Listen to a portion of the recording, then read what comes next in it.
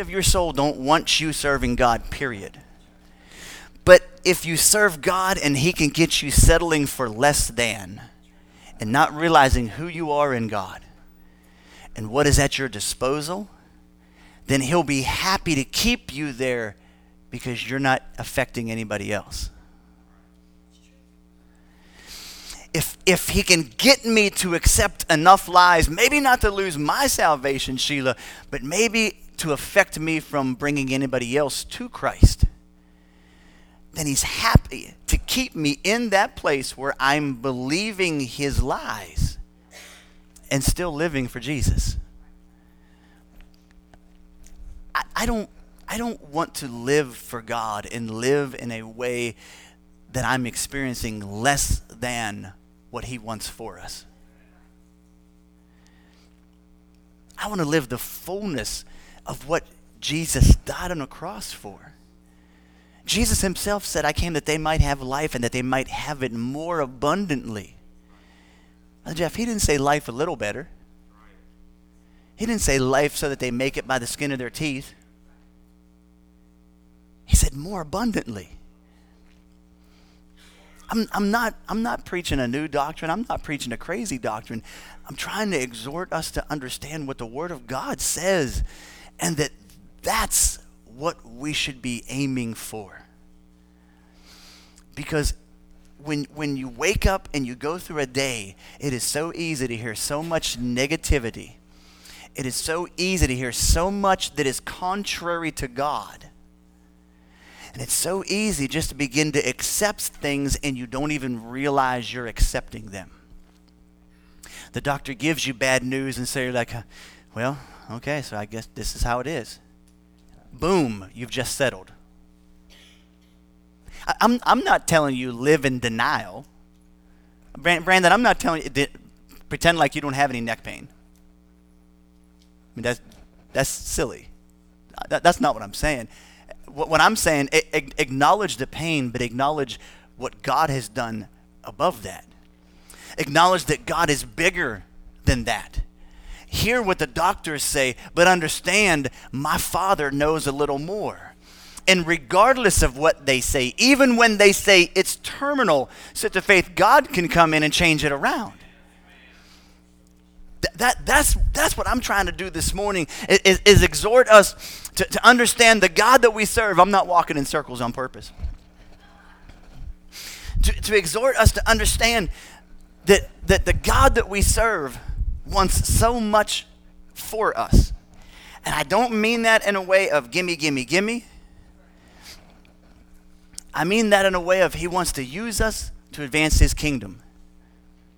He wants to use us to bring people to a relationship with him through his son, Jesus Christ, just like you and I are.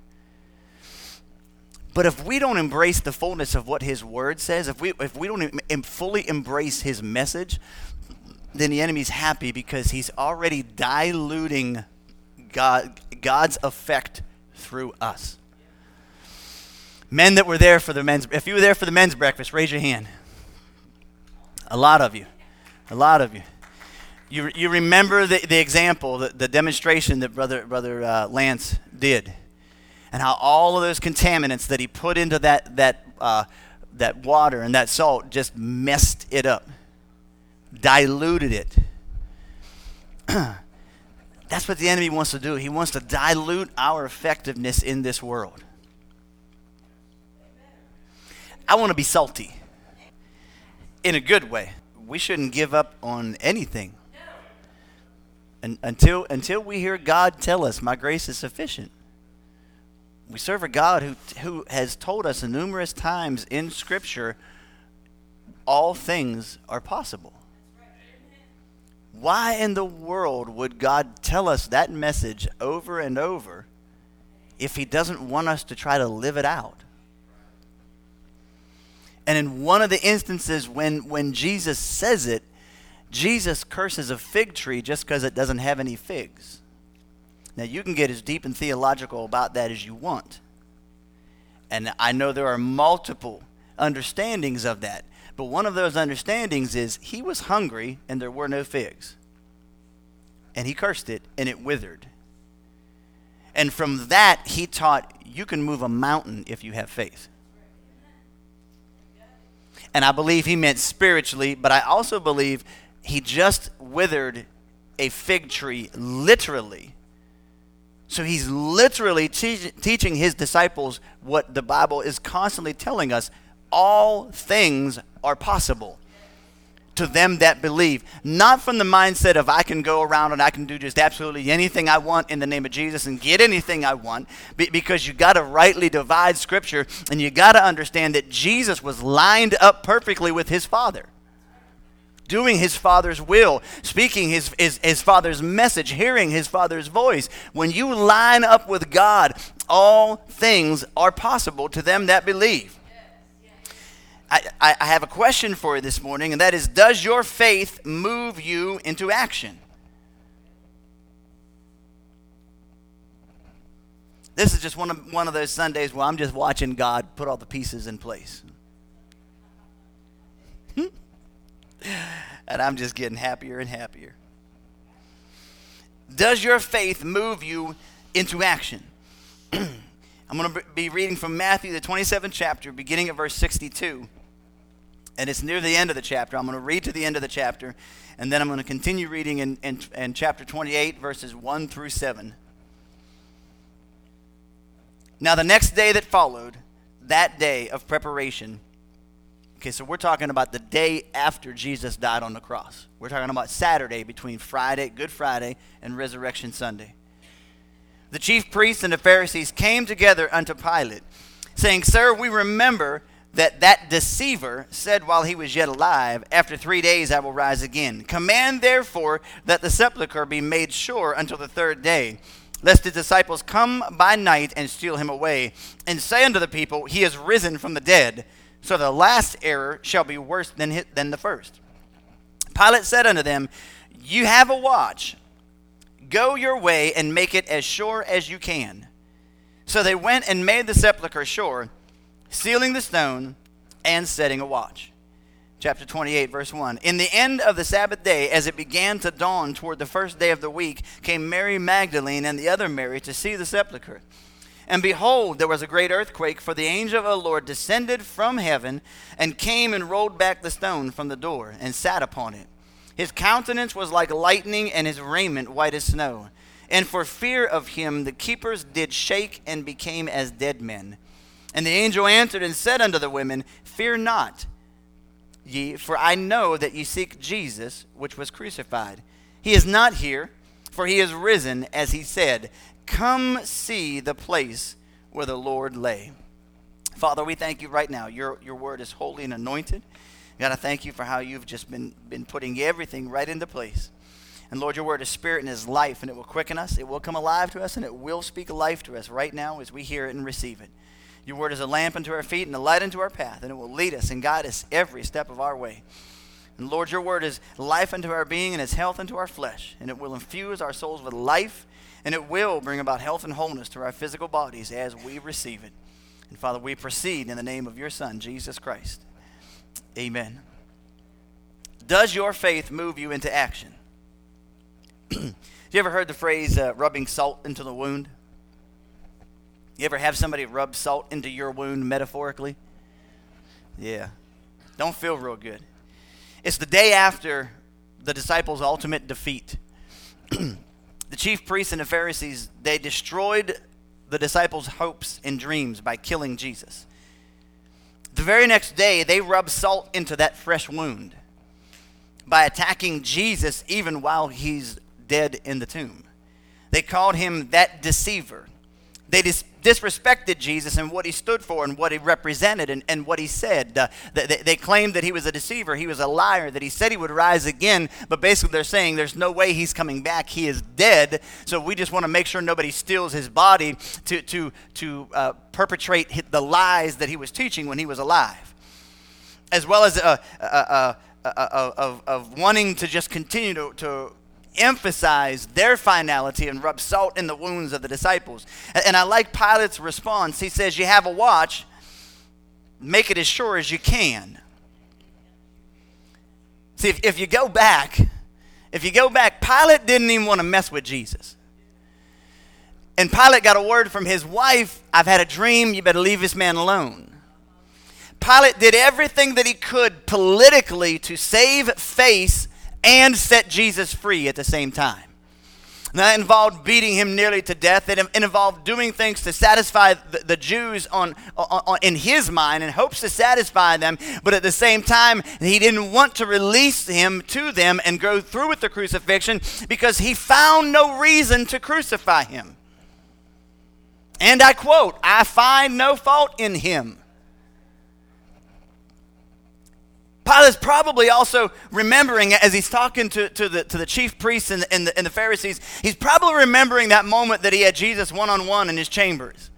And he's talking to Jesus, and Jesus is just bloody. He's just messed up. He's been beaten like crazy, and he's just standing there, just dirty, filthy, and bleeding all over the floor. And Pilate's talking to him, and Jesus ain't saying nothing. And Jesus, and I can only imagine, you know, Jesus didn't do this like Superman. I'm sure Jesus was probably like barely standing. Maybe even on a knee. I don't know. But as Pilate's talking to him, and Pilate's getting frustrated and aggravated, Arnold, and Pilate eventually says, don't you know I have the power to take your life or give it to you? And at that moment, Pilate's probably remembering at that moment when Jesus, maybe hunched over, suddenly looks up at him. If you'll humor me for a moment. I can imagine him thinking to himself, this man lost his mind. Sister Myra, it's kind of like when my kids talk to me a certain way sometimes, and it causes me to just stop. So somebody, I forget who it was, I shared, Micah's not here, I'll pick on him. I shared what Micah said the other day outside when he was skateboarding, when I called his name. Out of nowhere, he just, what? You're always telling me what to do.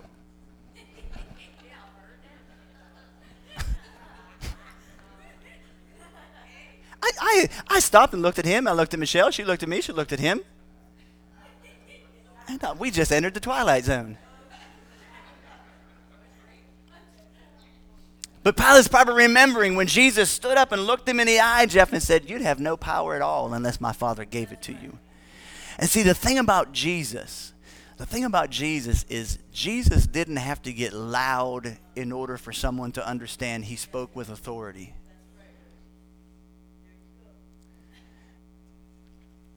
People talked about the disciples, and they talked about them, and they talked about the fact that who are these? If you humor me, this is basically what they were saying. Who are these ignorant, unlearned, uneducated people? Because they speak like ones with authority. And Pilate's no doubt remembering that interaction with Jesus, because I'm inclined to believe when you come face to face with Jesus, you know, you remember that. You don't forget that. Pilate gives the Jewish religious leaders a watch or a sentry. He gives them soldiers to go and secure the tomb. But in my mind, I think Pilate's putting a little dig in there. Go make it as sure as you can. Do your best. Give it your best shot. But the reality is you can't stop God. You read later on in the New Testament, you find that they imprisoned Peter, and God decided to get him out of prison, and he just woke him up and walked him out. Guards all around him. You know, I'm a little torn between how I want to see this interaction play out, whether everybody's asleep or everybody's wide awake and they just can't see him. I mean, the Bible's not clear. We just know everyone's still there, everyone's at their post, everyone's doing what they're supposed to be doing, and Peter just walks out. Because all things are possible to them that believe. When the angel wakes Peter up, Peter thinks it's a dream. Angel's got to get his attention a couple times. Come on, man. We don't have all day. The religious leaders, they thought Jesus' fate was sealed. And they were given the charge to do three things, or they did three things, to make it as sure as they could. They made the sepulcher sure. They sealed the stone, which could be any number of things. It could have been like in Daniel's time when Daniel was thrown in the lion's den. The king's seal was put on the entrance, which meant the king made a decree, and you cannot touch it until the end of the king's decree.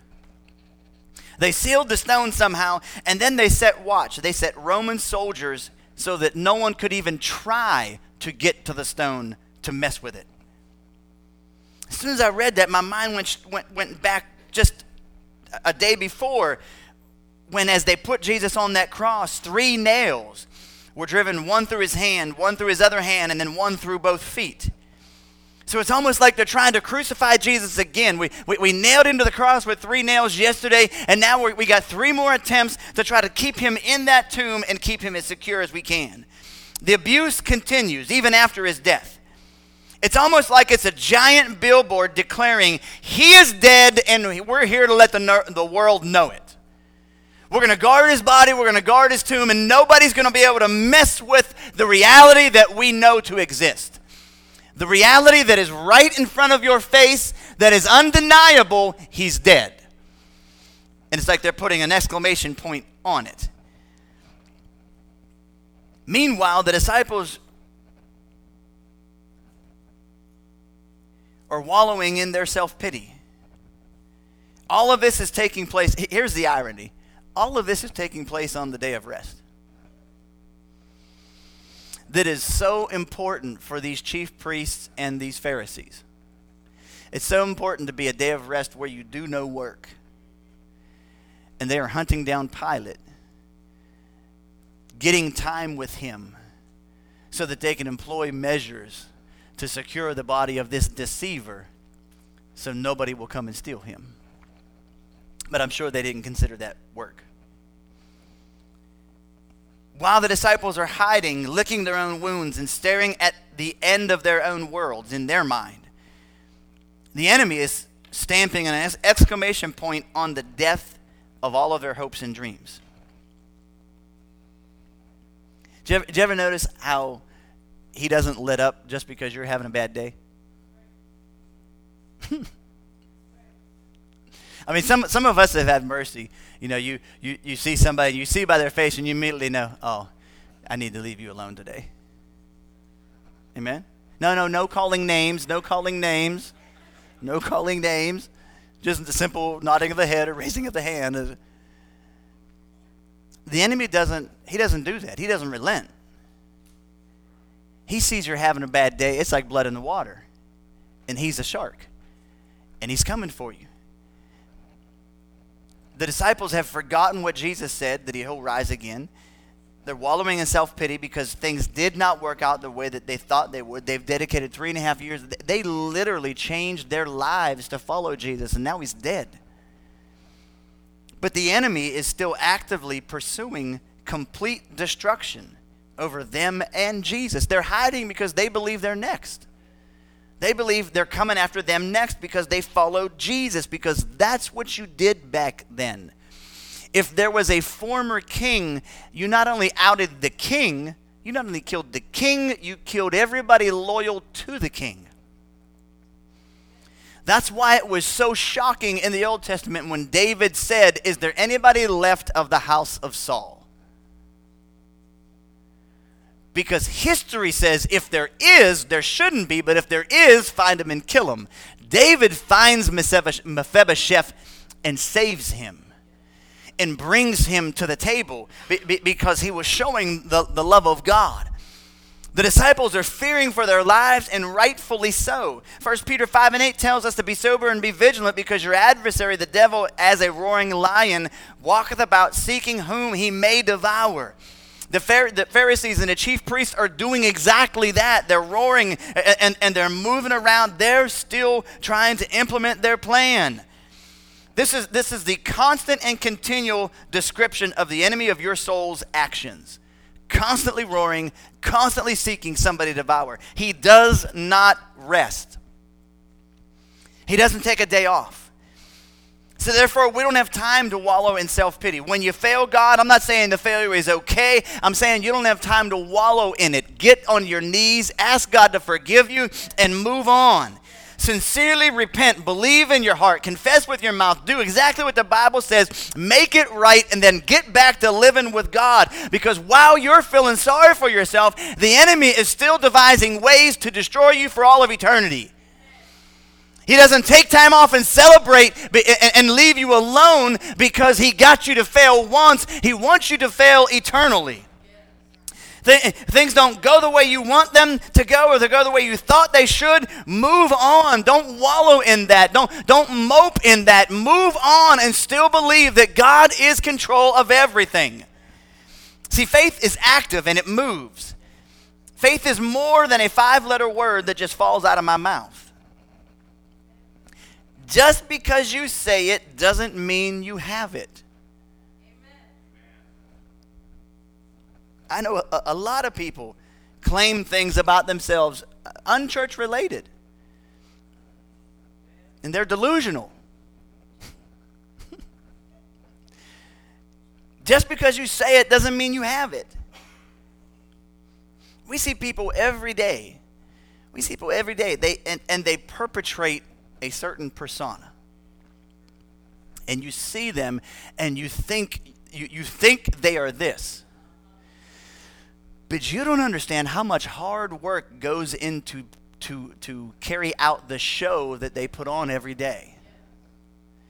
You don't understand what's going on behind closed doors and what the reality really is behind the mask. And I don't want to be, and I don't want us to be a people who talk about faith. I want us to be a people who live faith in Jesus Christ, where it's evidenced by real evidence.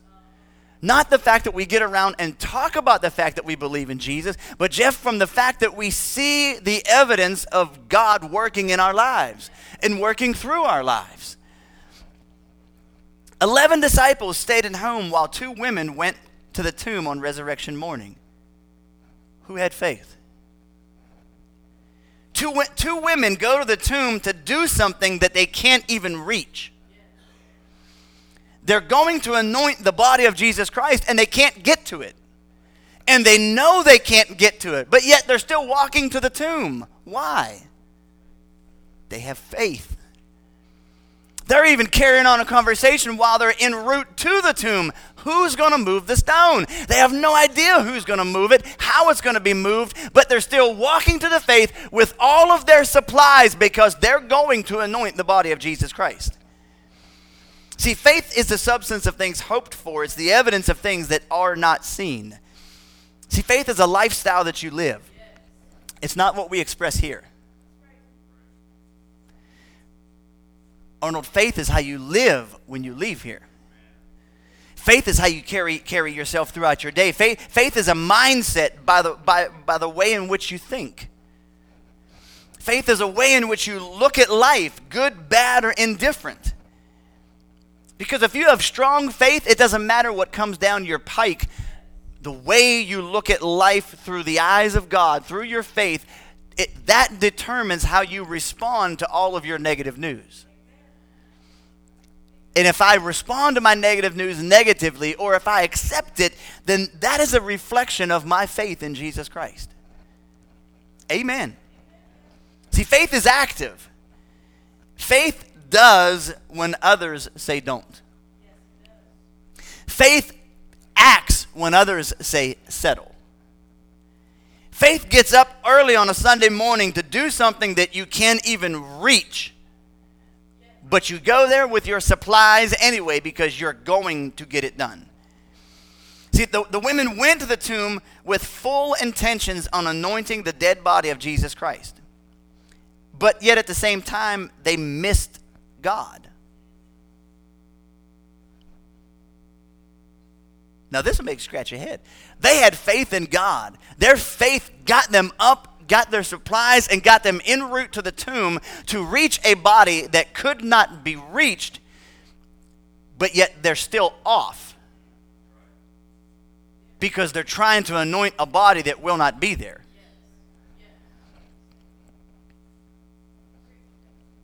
They believed, they had faith that somebody is going to roll that stone away. Who? I don't know. But they still had faith. That's why they got up and went to the tomb. Here's what, if you'll give me liberty here for just a minute. Scripture doesn't say this, but we know there are lives that are lived aside from what is actually written in the Scriptures. I believe Mary and Mary asked one, if not all 11 disciples to go with them to the tomb. They were the ones that followed closest with Jesus. Why wouldn't they? They need some big, strong men to move the stone. Why wouldn't they? You know what? When we moved down here and I was looking for help moving, I expected big, strong men. When we packed in Pennsylvania, I went to men. I didn't go to women. Now, that's not because I was being sexist or racist. It's just when you think about moving big things, you typically think about men. And women will surprise you. Women here surprise me, and women there surprise me. But it's because of that simple human logic that I believe they went to every one of the disciples probably, looking for help. And all 11 of them, for one reason or another, through whatever terminology, turned them down. Because they're so destroyed by what happened to Jesus. But yet, in spite of all of that, these women still get up, still get the spices, still get everything that they need, and go to the tomb where they will not be able to reach the body of Jesus. Imagine the disappointment going through their head. We tried everything we could. We asked everybody that we knew. Nobody will come with us. The only men that we're going to come face to face with are the 2 Roman soldiers, and they're guarding it so that we cannot move the stone. And yet, as they talk to each other, they say to each other, I wonder who's going to move it.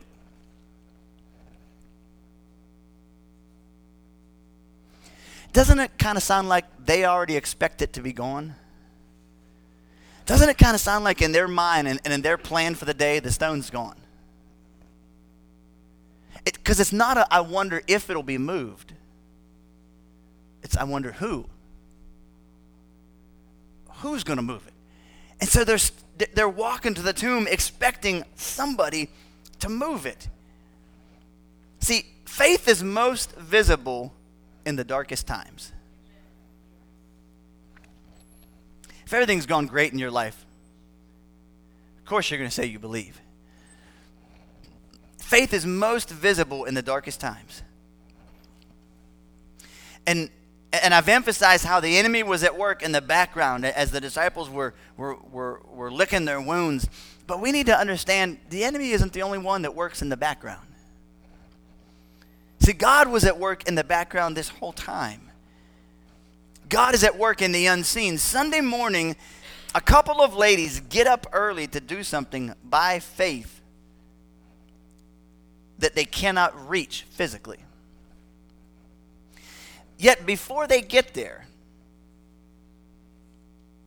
and here's the other thing. They're not even praying.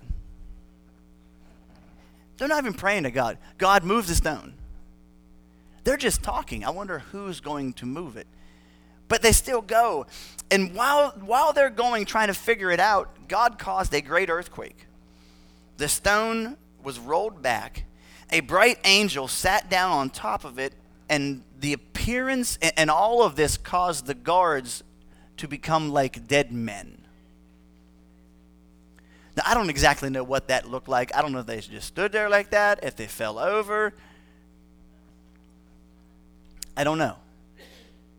But I know what like a dead man is. See, the enemy of our soul tries to get us to faint with fear. But he tries to do that because the enemy knows all things are possible to them that believe. Jeff, he knows it better than some of us do. Because he's watched for thousands of years. He's watched people actually connect with God and connect with what God says and live it out. And he's watched the impossible happen over and over and over and over. He's watched him and all of hell throw everything they can at everybody they can, and he's watched God overcome him whenever God wants.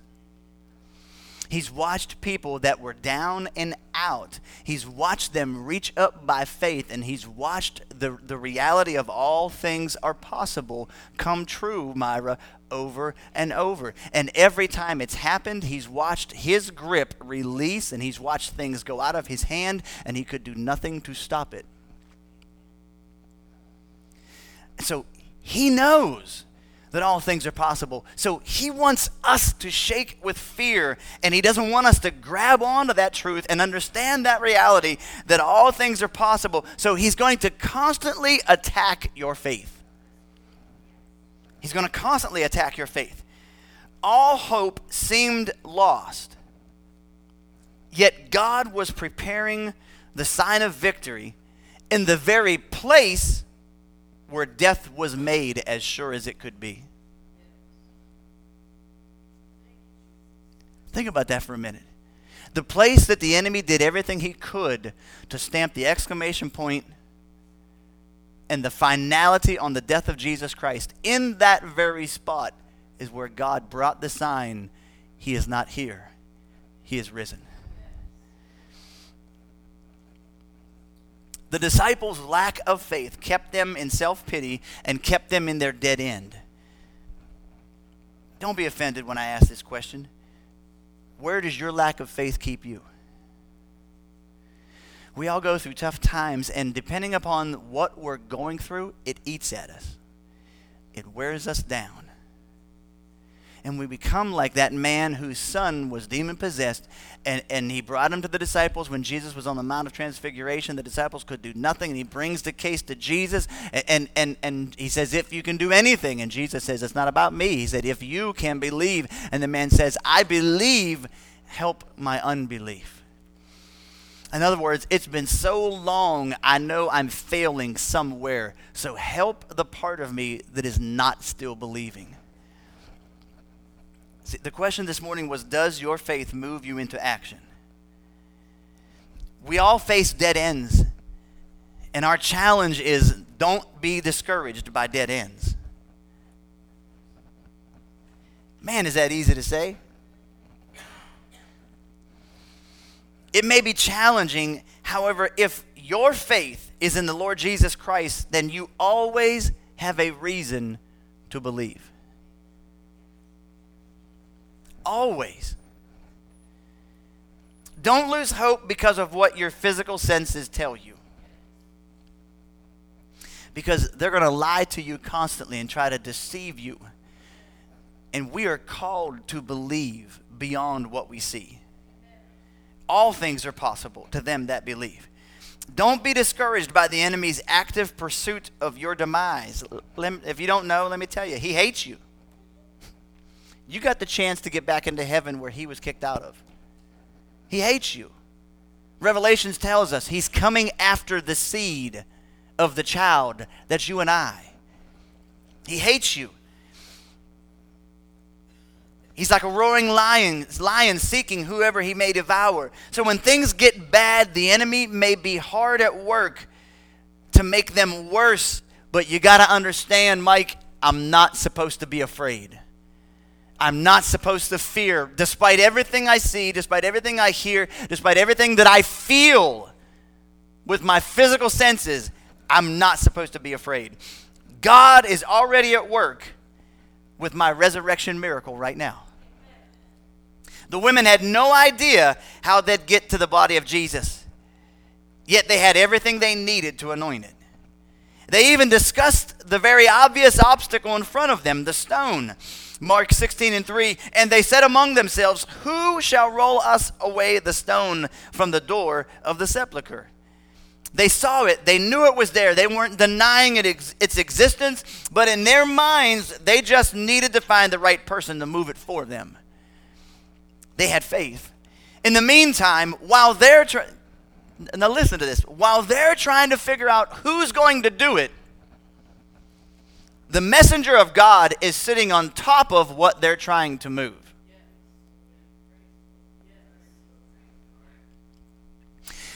they're walking and trying to figure out, I don't have a stone, so work with me. How are we going to move this? While they're walking and talking about how they're going to move it, it was already moved, and the messenger of God sat down on it.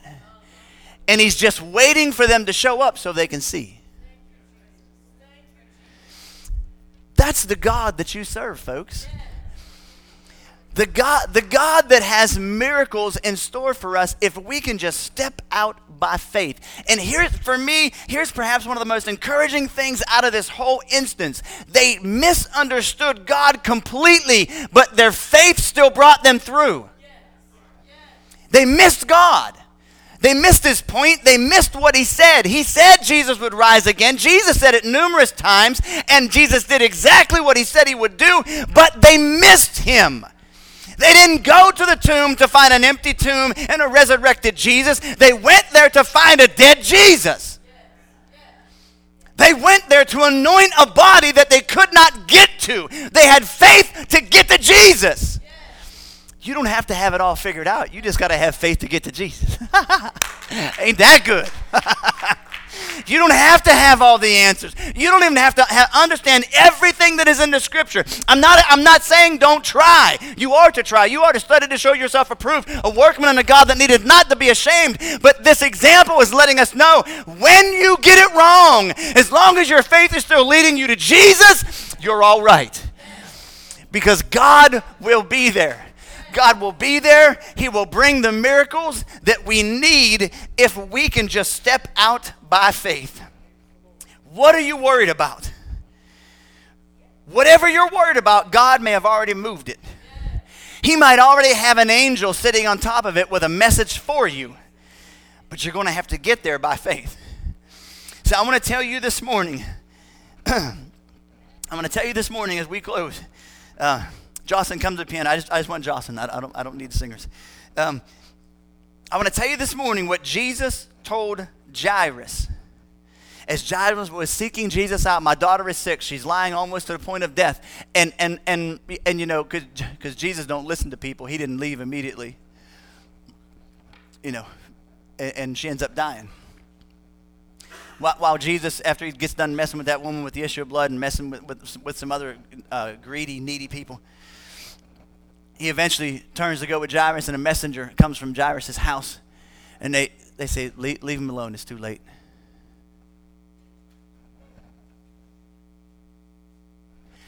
I'm going to tell you, I can't imagine what would happen to my countenance if I'm somewhere and somebody walks up and says, Jocelyn's dead. You can't prepare for that. He already knows she's close to it, but it's his little girl. It's his daughter. And while he's pursuing the solution, a very real answer comes and says, it's too late. In Mark chapter 5 and verse 36, as soon as Jesus heard the word that was spoken, heard that message, leave him alone, it's too late. He saith to the ruler of the synagogue, be not afraid, only believe.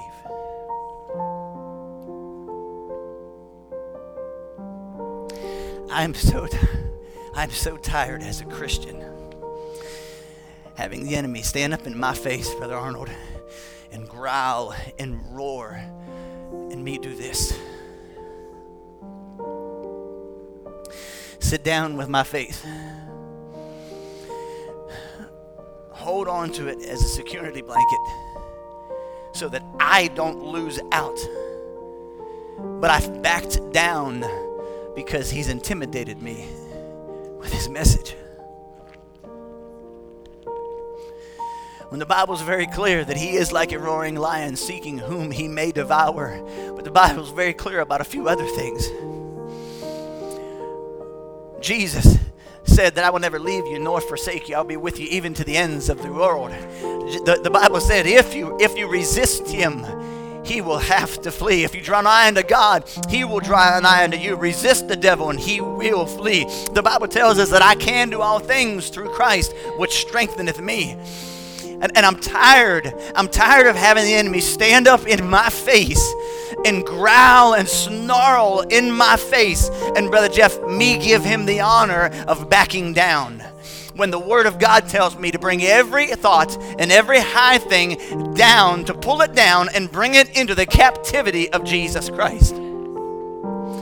Again, I'm not preaching and name it and claim it, blab it and grab it, do whatever you want kind of thing. But I am preaching that as a child of God, we need to be able to step out by faith and put some action to what we claim to believe. I am stating that there needs to be actions that follow our faith. If the disciples had said to that man on the way to the house of God, I believe you can be healed, and then walked on, there would have been no change in his life. But after they declared the healing power of God upon his life, they reached out a hand and said, rise up and walk, and they put action to their faith. Too many times, the action that we put to our faith is saying we don't believe. We get in God's house, we get with God's people, we pray, we confess it, we believe it, and then Sunday morning we're faced with it. And then we start thinking negative again. And then we start thinking, I know God can, but I just don't see how it's going to happen. See, that's a different statement than I wonder who's going to roll the stone away. I wonder who is going to roll it away is different from I don't see how it can happen. See, I don't see how it can happen puts a stamp on it of it's not going to happen. But then we cover it with with God all things are possible. But you're living, I don't believe it. You've gone through an affliction so long, you accept it. You deal with it. We confess, we believe God can do it, but we live in a way that says I don't expect it. See, when I reach out my hand, Arnold, and I say, get up, I have an expectation. James and John, when they reached out in their hand, they had an expectation. When my hand connects with your hand, you're going to get up and walk. Not because I'm that strong, but because of what I've just done. In the name of Jesus Christ. Get up and walk. Are you tired of having a lion scream in your face? Are you tired of having a lion roar at you and intimidate you? Are you tired of him pronouncing what's going to happen in your life and in your situations? If that's you this morning, I'm going to ask you to come forward and just stand here at the altar, and we're going to pray together. We're going to agree together that, Father, we're tired of it.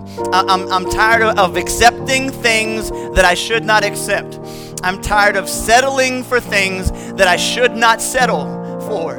But I want to step out by faith and acknowledge that this faith that I have is in a real God.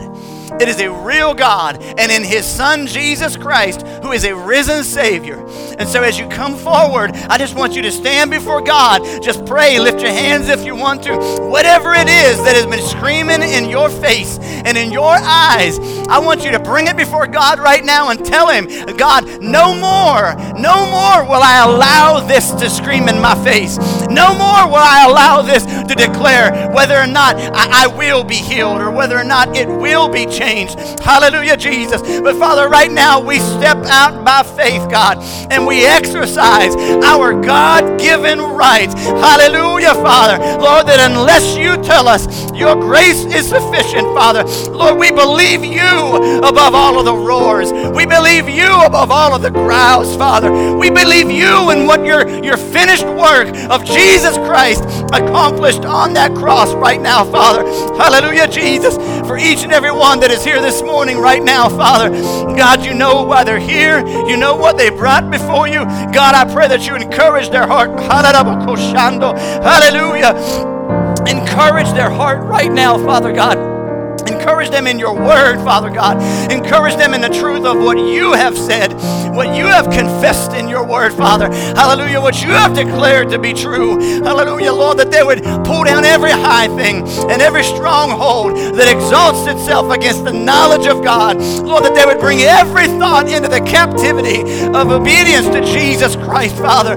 Hallelujah, Jesus. Lord, that we'd be able to look the lion square in the eyes and not back down and not be afraid, Father. Hallelujah, but by faith that we'd be able to see the victory. Hallelujah. By faith we'd be able to live the victory, God. Even if we've got to wait for it, Father. Even if there's going to be a passage of time, Father, we would not be worn down by the growling of that lion. But in the name of Jesus Christ, hallelujah, hallelujah. Just like David said, is there not a cause? Is there not a reason to stand up? Is there not a reason to fight? Is there not a reason to believe? Hallelujah,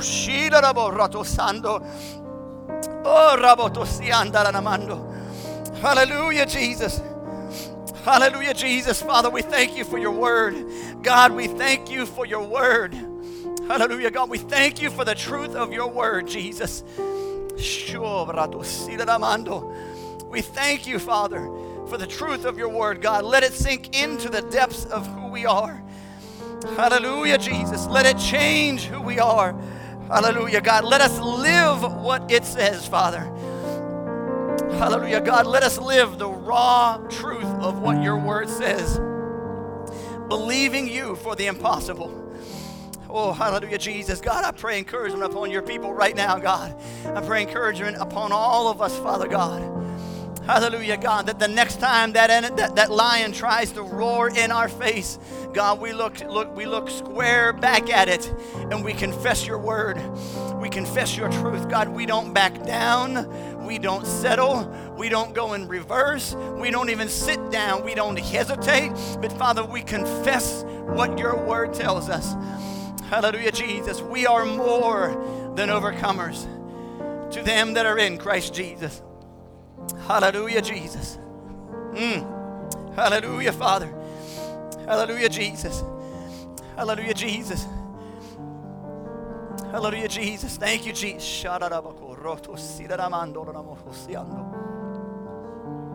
Thank you, Father. Father, we thank you, Lord. We thank you, Lord Jesus. We thank you, Jesus. We thank you, Jesus. Shake hands with somebody around you, hug them, whatever. Tell them, don't back down.